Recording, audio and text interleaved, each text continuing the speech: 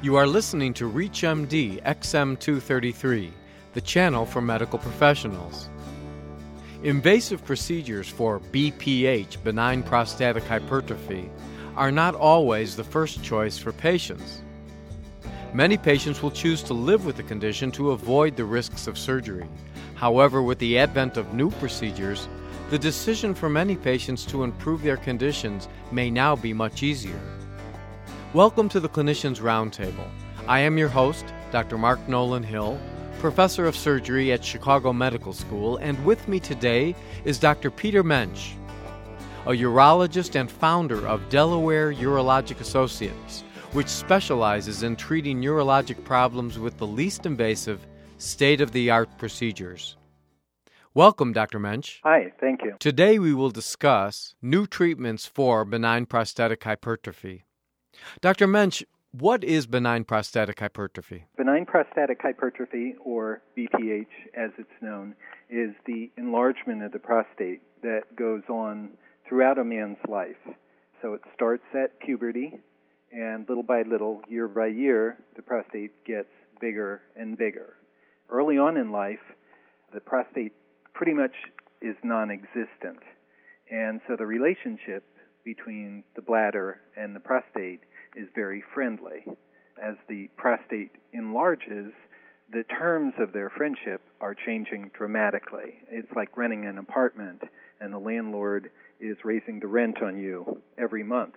So what happens is that the prostate grows. It's benign growth, but it creates more work for the bladder. So the bladder simply wants to empty, but it finds that it has to open a bigger and bigger prostate and exert more and more of its energy to do that before it ever gets to even empty.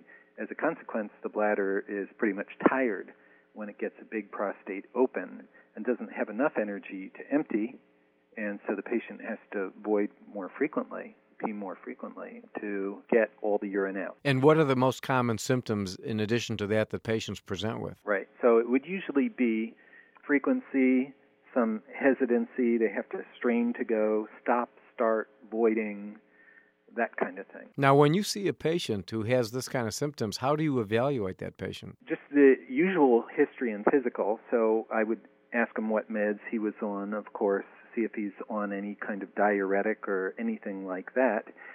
See if he is on any alpha blocker, because those will be used for treatment, and if he's already on them, it kind of says that the guy's got more advanced symptomatology than if he wasn't on them and having those symptoms.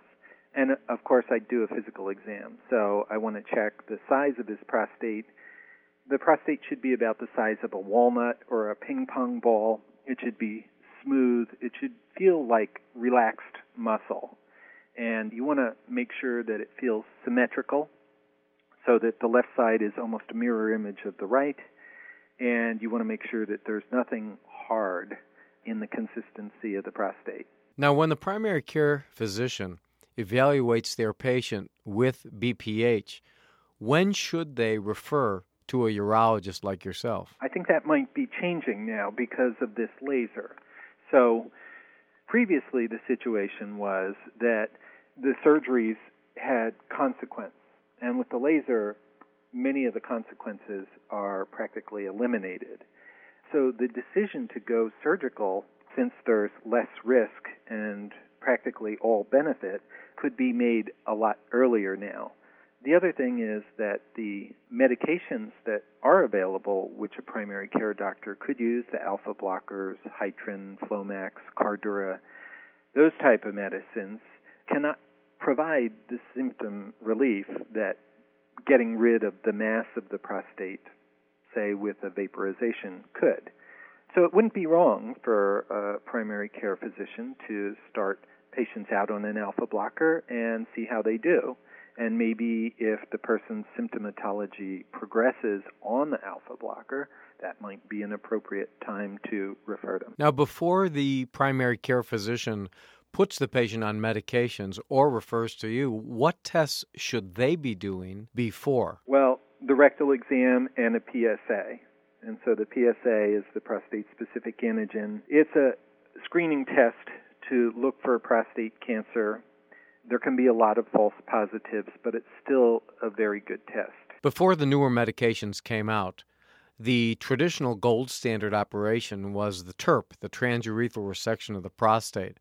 Why has that gone to disfavor? TURP had a lot of side effects. So TURP uses electricity, and the body's 70% water. It wasn't really until the laser, with the use of light, that you could actually blame the side effects of the electricity actually on electricity. When you see that they're not there with light, but they are there with with the use of electricity to trim the prostate, it's pretty obvious that it's not just that you, quote, messed with the prostate, but really how you messed with the prostate.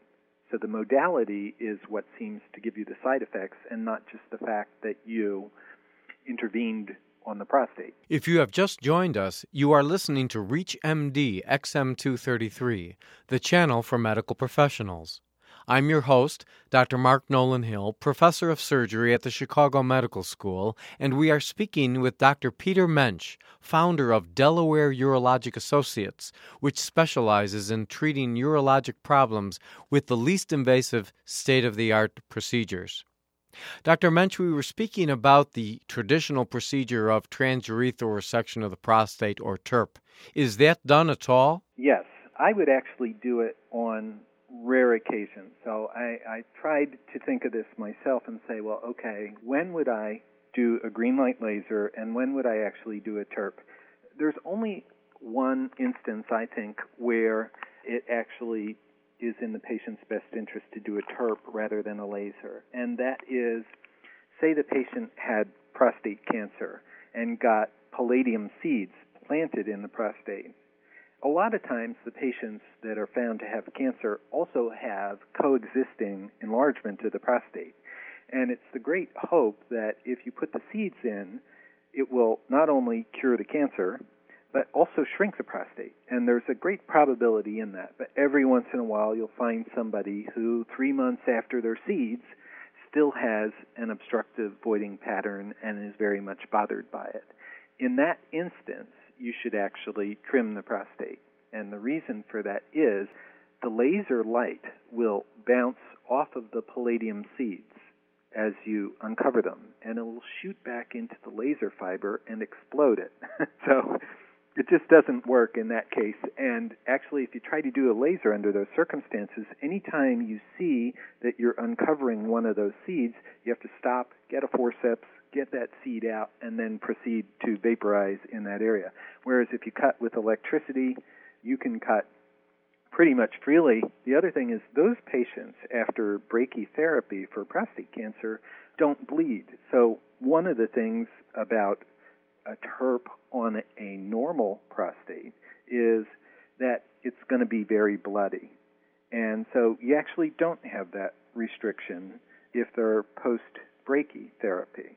So it's like the one situation where, you know what, I think I'll put the laser away and reach for the old standard. Now, in the patients that are treated with these newer medications, and patients see this on the television all the time being advertised, when do you decide that they're really not doing their job, Dr. Mensch, and that they need something further? In my office, I have something called a Uroflow machine. And the Uroflow machine will measure per second how much volume the patient put out when he voided second after second after second.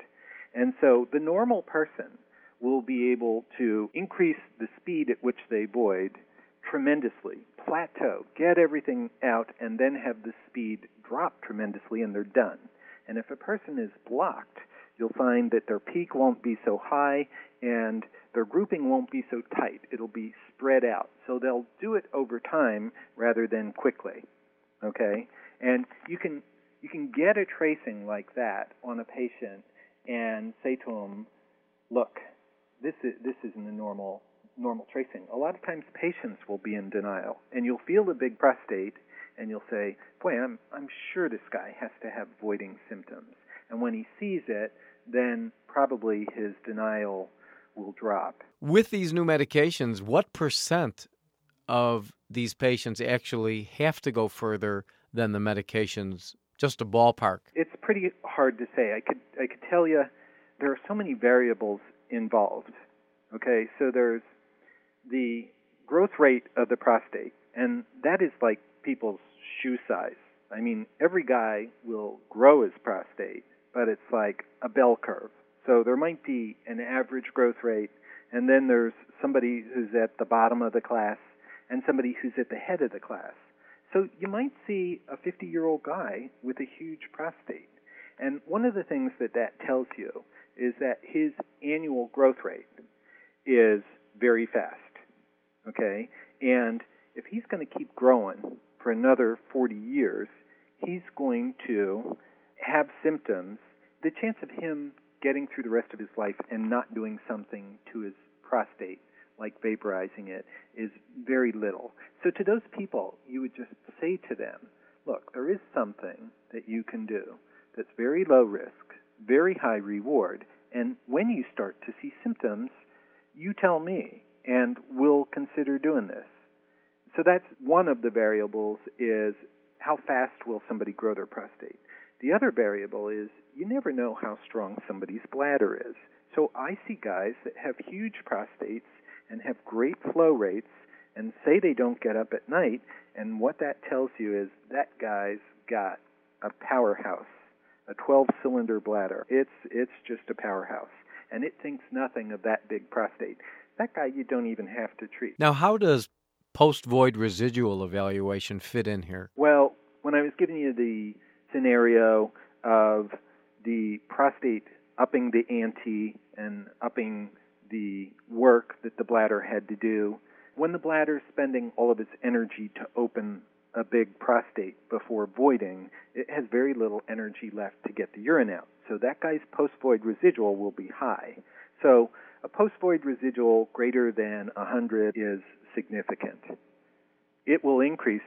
Eventually, the person will go into retention, which is a post-void residual of 100%. They didn't void anything. Is this something that the primary care doctor would evaluate, or would this be in your field? I think this would be in my field. It's more to document that what everybody suspects to be true is true, and kind of how to quantitate it to the patient so you could say, this is getting worse. I want to thank Dr. Peter Mensch, who has been our guest.